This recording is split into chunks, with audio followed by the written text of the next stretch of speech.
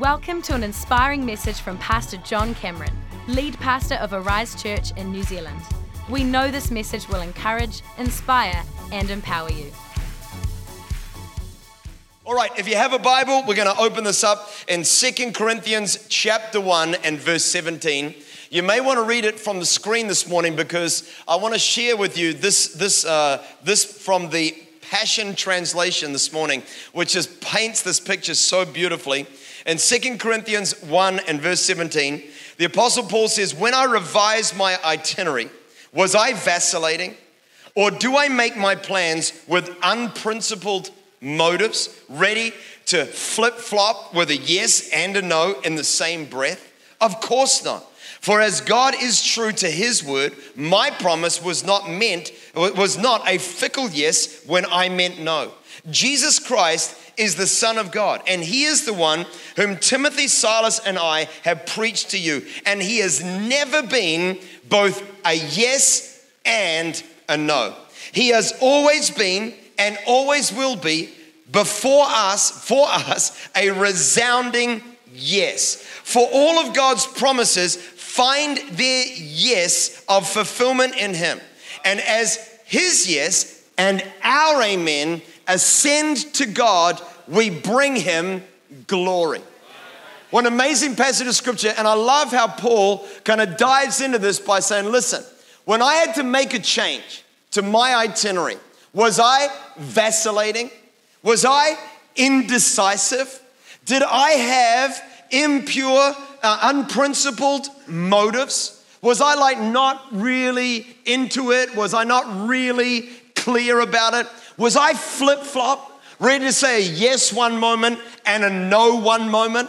And then he goes on to explain for you and I why he would not be a vacillating person, why he wasn't with impure motives, and why he was not a flip-flop person in his yes and in his no. And his reason for us today is life-changing. He says the reason why I was not vacillating, the reason why I didn't flip-flop, the reason why I'm not one moment yes and another moment no is because God is not like that. He goes on to say, when God says yes, God means yes. When God says no, God means no. And because God is decisive, because God decides, if I'm going to be his follower, then I need to be a decisive person as well. You know, we were celebrating last night, a great affair. I'm in Christchurch this morning, and we were celebrating last night, my mum and dad, their 50th wedding anniversary. Come on, no matter where you are, that's pretty impressive. 50 years. I didn't even know, but you get a letter from the Prime Minister when you're married for 50 years. It's quite impressive. And they got, we had this amazing night, and one of the things that came out was that my mum and dad are passionate about one-liners. And one of the one-liners that just kept coming out last night was my mum always says, "You win or you lose by the way you choose." You win or you lose by the way you choose. Now listen, my dad immigrated to New Zealand from Kenya. He went back to high school here with a different accent. Experienced tremendous rejection. My mum comes from a family of 7, so poor they would wear bare feet to school in the middle of the winter. Her mother died when she was only 11 or 12 years old. It's not like they came into this world with all of the blessings of life heaped upon them. Yet this young couple made a decision that we're not going to be victims of circumstance. We're not going to be dismissive of our potential, but we're going to recognize that our trajectory in life is not decided by how we got here, by how adverse our circumstances today. You win or you lose by the way you choose. And I believe that God wants you and I to learn in our lives to make great and wise decisions. Jesus said in Matthew 5 verse 33, "Let your yes be yes and your no be no." We've got it resounding in the New Testament. Paul says, I wasn't yes one moment and no another moment. Yeah. Jesus himself, words in red. If you say yes, it better be a yes. If you say no, it better be a no. We need to develop in our lives the ability to make decisions. It's going to define our lives. And the Bible talks a lot about decisions. Let me give you some passages. In 1 Kings 18, verse 21, Elijah said to all the people, how long will you falter between two opinions? How long are you guys going to be yes and no? Deciding one way, deciding another way. If the Lord is God, follow him. If Baal is God, follow him. But the people answered him not a word. In other words, even with all of that, they're still not willing to make a decision. Joshua chapter 24 and verse 15. If serving the Lord seems undesirable to you, then choose for yourselves this day whom you will serve, with the gods of your forefathers or the gods of the Amorites. But as for me and my household, we will serve the Lord. He's saying, I've made a decision. Revelation chapter 3, 15 and 16. I know all the things you do, that you are neither hot nor cold. You're not decisive. I wish that you were one or the other. Make a decision. But because you are lukewarm, neither hot nor cold, I'm going to spit you out of your mouth. Anybody hate lukewarm coffee? Come on, give me a little amen out there. He's saying because you're like a lukewarm long black, you're gone, buddy. You need to make a decision. Now, in our culture, we're having a lot of trouble making decisions. It is a societal and a cultural challenge. When we're looking at our society in the Western world today, we are discovering that increasingly people in our day and age are struggling to make decisions. Let me tell you why. Number one, the first reason why is because we have so many decisions to make. We have unprecedented ability to make decisions in our time than ever before. I'm not a person who naturally can tell when they're exhausted. I don't normally read that very well. Normally my wife will tell me when I need to have a holiday. I normally just feel very motivated, ready to go. I'm normally ready for bed at about 10 o'clock, but I don't normally feel like I'm ever exhausted or in need of a break. And this is how I can tell when I'm really getting to the end of myself. And I reckon there might be a few people out there who can empathize. When I'm standing in front of my wardrobe, needing to get dressed for the day, looking at a whole selection of clothes, and I realize I've been there for 3 or 4 minutes. Nobody out there nobody can relate to my psychosis. The moment that I'm struggling just to make such a easy and simplistic decision, I know that something is wrong in my life. And we've just got so many decisions that we can make. We can binge watch whatever we want to watch whenever we want to watch it. We can go to a supermarket. I love that video. Any men out there with me? I hate the supermarket. It is a horrible, horrible place. If a supermarket was made for men, we would have one packet of chips, one cereal. We wouldn't have brands of bananas. We would have bananas. That would be it.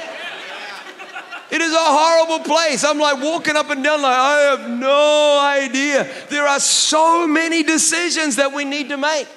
We're making decisions like never before, even about where we're going to live or what we're going to do with our job. These used to be a lot more confined, but you can live wherever you want. You can do whatever you want. And here's a big one. Here's a huge one, a modern revolution. You get to decide your own morality. I mean, maybe for the first time ever, people are like, well, you don't even know what you are until you have a go. You don't even know what you believe until you've sampled what you... What a terrible way to work out right and wrong in a vacuum of anybody giving you any input. But we are faced with an unprecedented number of decisions, and that makes making decisions really hard. The number two is that we're more aware of others than ever before. I mean, it used to be that I was living my life. I was a youth pastor in a church of 500 people in Central and then West Auckland. And all I was making decisions on was basically how I could look after the 30 or 50 teenagers that were under my stewardship to look after. Now, if I'm doing the same job, I'm looking at every youth pastor everywhere in the world, meeting with whatever celebrity they're meeting with today, uploading their little highlights reel of their greatest moments, and I'm then trying to make decisions about what is right for me in my environment. They call it the illusion of perfection, because I can see what the life you're living, your edited, polished, luxed up, filtered, chosen version of the life you're living. It makes it incredibly hard for me to be decisive about the life that is not luxed, perfect, photoshopped, edited, and highlighted that I'm living right now. So we don't want to commit to that relationship. We don't want to say we're all in for this environment. We don't want to make our bed in that city or town for the rest of our lives. Why? Because we're more aware than ever before the life that other people are living. And here's our third one. Is this helping anybody? We lack the skills to make decisions. If there is a big statement that I think is going to end up being saying, and this is just John, but I reckon one day they're going to write about millennialists, the millennialist generation that was fast becoming the dominant voice in the earth today. I think they're going to write the byline, the generation that raised themselves. Because what I'm noticing is that when I'm looking for advice, counsel, or to form a right opinion, when this generation is going to we're going to go to our friends, we're going to go to our social media, and we're going to go to celebrities. And we're going to look at what they say, look at what they do, and we're going to use that as a framework for making great decisions. And because nobody has ever taught us how to make wise decisions, how to think beyond the moment, how to think beyond the decade that all our friendship group is in, we lack the skills needed to make wise decisions. For the last 4 years, I've helped coach a football team, a soccer team, and I know very, very little about the game, but this is what I can tell you about coaching boys to greatness.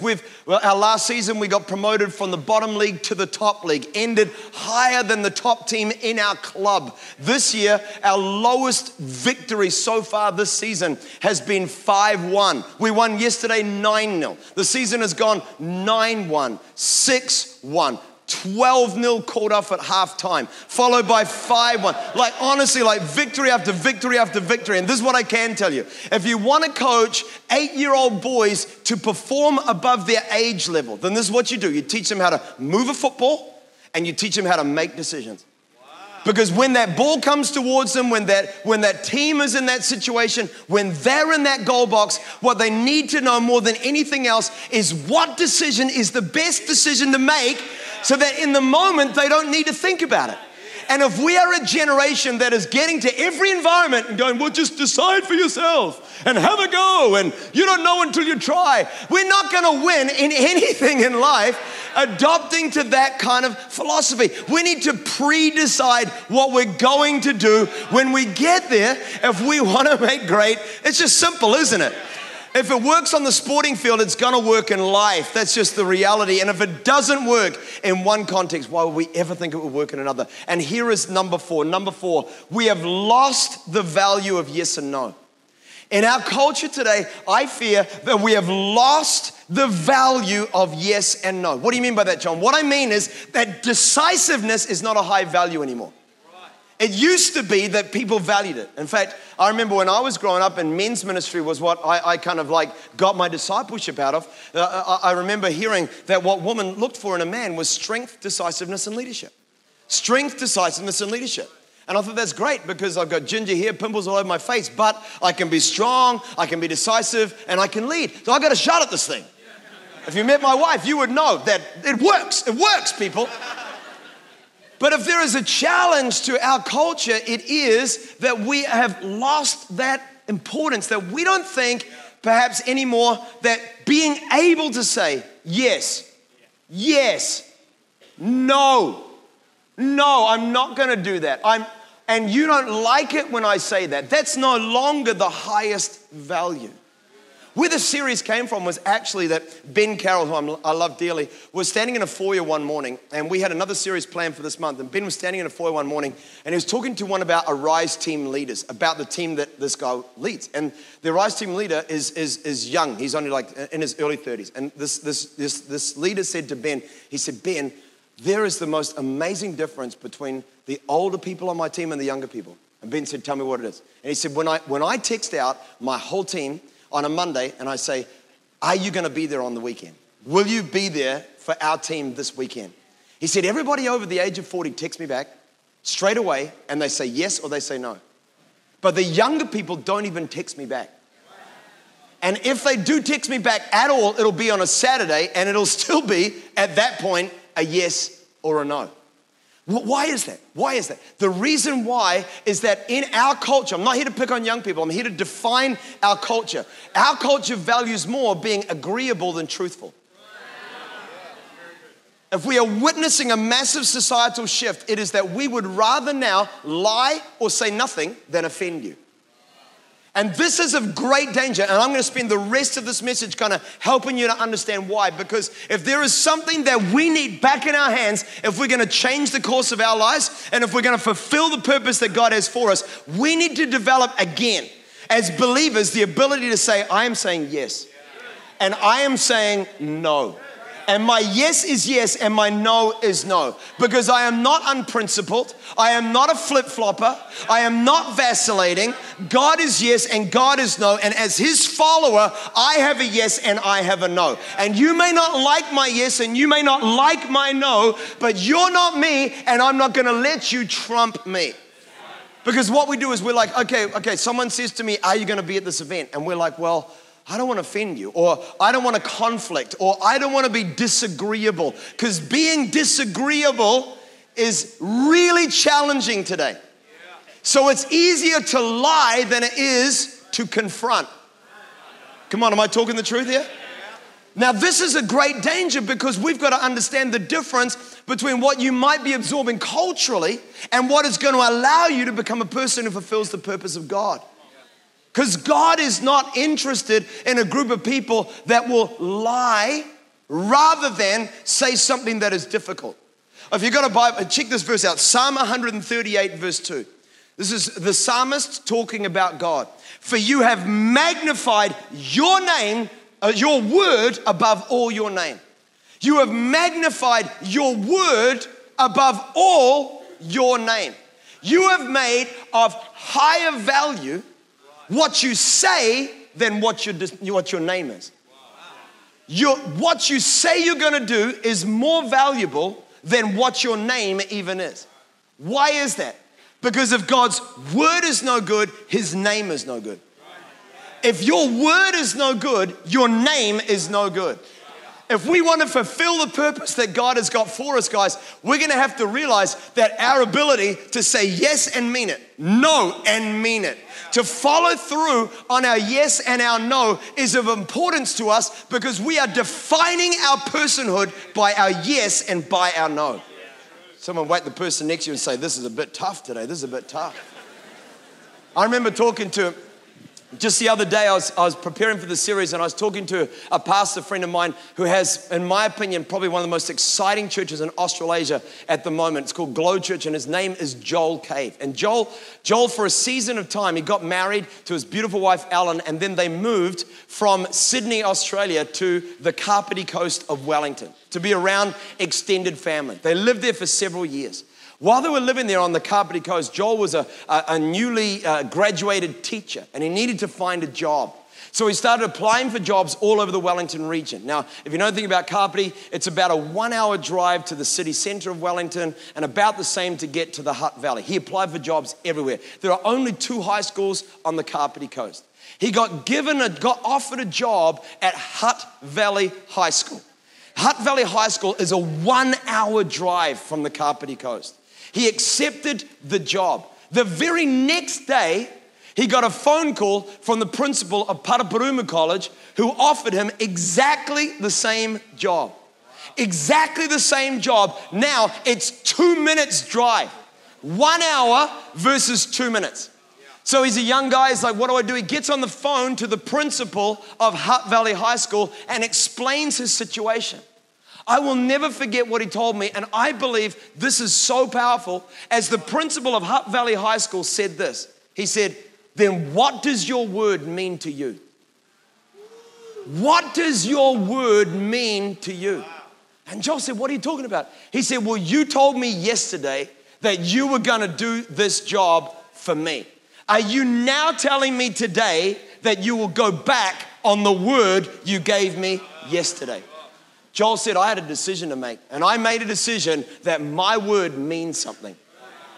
he made for the next 3 years a decision to drive. It's traffic, guys. It's hectic. It's horrible. People die on the road like it's terrible. He made a decision to make one of the most awful commutes in the world every day for 3 years because his word meant something to him. And this is what he said to me. He said, John, here's the thing. I didn't know what I was doing because I'd never been taught leadership. I'd grown up in a pastoral church. I didn't know anything about leadership. But for the next 3 years, every morning and every evening, I had an hour in a car that I could listen to tapes, I could listen to CDs, I could listen to podcasts. And I learned everything I know about leadership in a 1 hour drive in and a 1 hour drive back. I'm here to tell you, friends, that your word might not always be easy to commit to. That saying yes and sticking with it, saying no and sticking with it. It's not comfortable, it's not easy, it's not always convenient, but I believe with all my heart that it is the key to discovering who we are in Christ, pulling the truth of our potential out of us, and it is important for you and for me. If you believe it, say amen. Yes and no. In Matthew chapter 5, verse 33, this is what the Bible says. It says, again, you have heard it. This is Jesus speaking. Again, you have heard that it was said to people long ago, do not break your oath, but keep the oaths you have made to God. In other words, keep your word. But I tell you, do not swear at all, whether by heaven, for it is God's throne, or by earth, for it is his footstool, or by Jerusalem, for it is the city of the great king. And do not swear by your head, for you cannot make even one hair black or white or black. Simply, yet your yes be no, and your yes be yes, and let your yes be yes, and your no, no. Anything beyond this comes from the evil one. Now, let me tell you what Jesus is saying here, because it's going to blow your mind. Jesus is literally saying, if you are going to give your word, then especially if you make that word to God, you better keep it. You better keep your word that you make to God. That's very, very important. But let me take it to you more personally. If you're going to give your word to somebody else, then don't you leverage something higher than you to commit to it. He's saying, if you want to make a commitment that you're going to be there, don't say, I swear by Jerusalem that I'm going to be there. Don't swear by the king that you're going to be there. Don't give something else as a greater reason that what you're saying you're going to follow through on than just the fact that you've said yes. Because here's the thing. When you say you're going to do something, your word needs to mean something because you are the one saying something. When you say you're going to do it, it's enough that you said you're going to do it because your word is all that is needed to know that if you said you're going to do it, it's going to happen. The moment you say, because I've sworn by Jerusalem, well, I'm definitely going to do it now, you make Jerusalem more important than you. The moment you make that city more important than you become smaller than who God wants you to be. Less powerful, less significant, less central. I want you to understand that what the Bible's literally saying is your yes, when you make your yes enough, when your word is something that you'll follow through on, when your decision is backed by your tenacity, your resolve, your determination that what I've said I'm going to carry through on it, that's the moment that you become an important person in the story of your life. And we need a generation again that have learned the power of saying yes. We need a generation again that has learned the power of saying no. When I say yes, it's a yes. When I say no, it's a no. In Psalm chapter 15, I teach my kids this all the time. Who may ascend the Lord's holy mountain? Who may dwell upon the Lord's holy hill? And then it lists off all of these things until finally it gets down to verse 4 and it says, he who keeps his oath even when it hurts. Even when it hurts. You know that you are a person of great decision-making ability, that your yes means yes and your no means no, only when it costs you something to keep your word.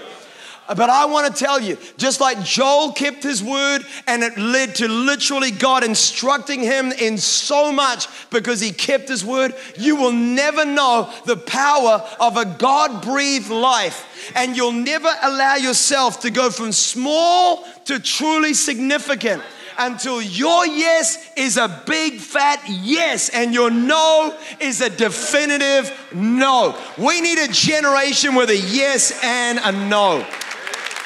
Guys, can I just give you a little more? I got to keep moving because I got so much sermon and I got 3 minutes and 24 seconds. God comes near when you make a decision. I want you to hear this because many people are like, man, I just don't feel like I can even make a decision. I don't feel like I can make a decision. You've got to understand, you won't until you do. The moment you make a decision, God's going to get your back. Have you got a verse for that? Yes, I do. Joel chapter 3, verse 14. Multitudes, multitudes in the valley of decision. The day of the Lord is near in the valley of decision. When you make a decision, God comes near to you. When we are not willing to make a decision, God stays away from us. And all of this is building to a central point. You need to learn to make a yes and learn to make a no. You don't need Jerusalem. You don't need to swear by anything else because who you are is enough that your yes means something. You're more important in the journey of your life than Jerusalem. I'm not here to diss Jerusalem. I love Jerusalem. But what I'm saying, you get the point of the message. I'm here to say that nothing is bigger in the story of your life than you. Nothing is more important than whether you pursue and fulfill the purpose of God in your life than you. But then it's also saying that when you start making decisions, then God suddenly has access to your life. Why? Because here's the thing about your God. He will bless you. He will empower you. He will favor you and he will heal you. But he made us with the ability to decide. And it's not until we decide that we release God to move in the situations of our lives. We decide, then God moves. Do you have a verse for that? Yes, I do have a verse for that. This is Jesus said words in red, Matthew 18:18. By the way, he said exactly the same phrase in Matthew 16:19. He said these words, whatever you bind on earth is going to be bound in heaven. And whatever you loose on earth is going to be loose in heaven. So this is what I say. I say over my home, no. That environment is not coming into this home. The moment I give a no, heaven gives a no. I give a yes over my life. And the moment I give a yes, heaven gives a yes. I'm going to be married to you for the rest of my life. Yes. The moment I give a yes, heaven empowers my yes. The moment I give a no, no. I will not give way to bitterness. I will not become resentful. I will not be filled with pride. No. The moment I give a no, heaven empowers my no. That's why the devil doesn't want us to be decisive. Because he understands that you can fulfill the potential of your life, be central to your own destiny, that you can release the power and the presence of God when your yes is a yes and your no is a no. So the devil's going to do everything he can to crowd out our ability to give a clear yes or no. I want to give you 3 real quick and then I'm done. Here I'm done. Number 1, the devil's going to overwhelm you with so many things that we can't make a decision. He's just going to fill your life with so many things that you can't make a decision. You're going to end up feeling like one of those social climbers in a packed out foyer who's looking over their shoulder in every conversation. Can't commit to the one you're in because of the options of what you've got. You need to get blinkers on your focus. Yes to this conversation. Yes to this marriage. Yes to this job. Yes to this church. Yes to this location. I'm here until God gives me a bolt of lightning to take me somewhere else. I'm eliminating some options. Number 2, he's going to fill you with fear. Fill you with fear about what might happen if you make a decision. The devil just wants you to feel so afraid that you can't say yes. How about we reverse that?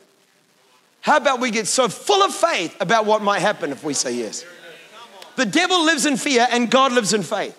Perfect love drives out all fear.